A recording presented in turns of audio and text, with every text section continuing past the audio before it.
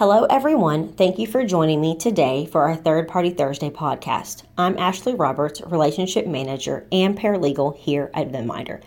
Today's topic is on how to complete a vendor risk assessment. I understand this can be a very daunting task, so I hope today's podcast can shed some light on the process. Take into consideration regulatory guidance such as OCC Bulletins 2013-29 and 2017-7, as well as FDIC Letter 44-2008 to help guide you and map out the overall vendor risk assessment process.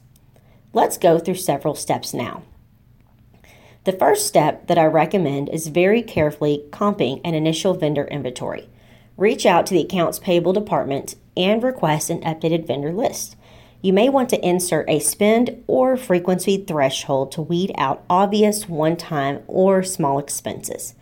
Compare this list to what you have on file to confirm no vendor relationship is being forgotten, as well as your third-party risk program scope. Also, determine the vendor's business impact risks to figure out if they are critical or non-critical to the organization, and regulatory risks to figure out whether they are low, moderate, or high risk to the organization. Each vendor relationship should have both a business impact level and regulatory risk rating. You can determine if the vendor is critical or not by asking yourself three simple questions. 1. Would a sudden loss of the vendor cause a material disruption to our institution? 2. Would that disruption impact our customers? And 3. Would the time to recover normal operations be greater than 1 business day or 24 hours? If the answer to any of these is yes, the vendor is critical from a business impact risk perspective.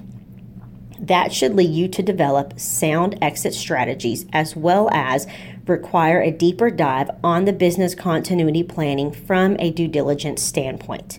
You can determine the vendor's regulatory risk impact by evaluating categories of risk such as operational, transactional, reputation, and strategic, just to name a few. Once you've determined the business impact and regulatory risk, it is important to understand the inherent risk. The inherent risk is the risk that is present when you first review the company. It's the risk you find before any risk has been addressed or mitigated. For example, maybe the vendor has many customer complaints, which is impacting their reputation risk.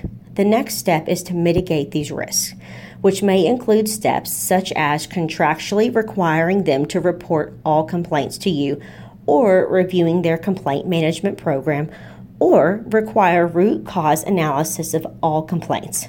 Just a few simple steps. Then you'll have your residual risk, or the risk level after you've taken necessary precautions and appropriate measures to mitigate and reduce the inherent risk. Residual risk can never be higher than the inherent risk.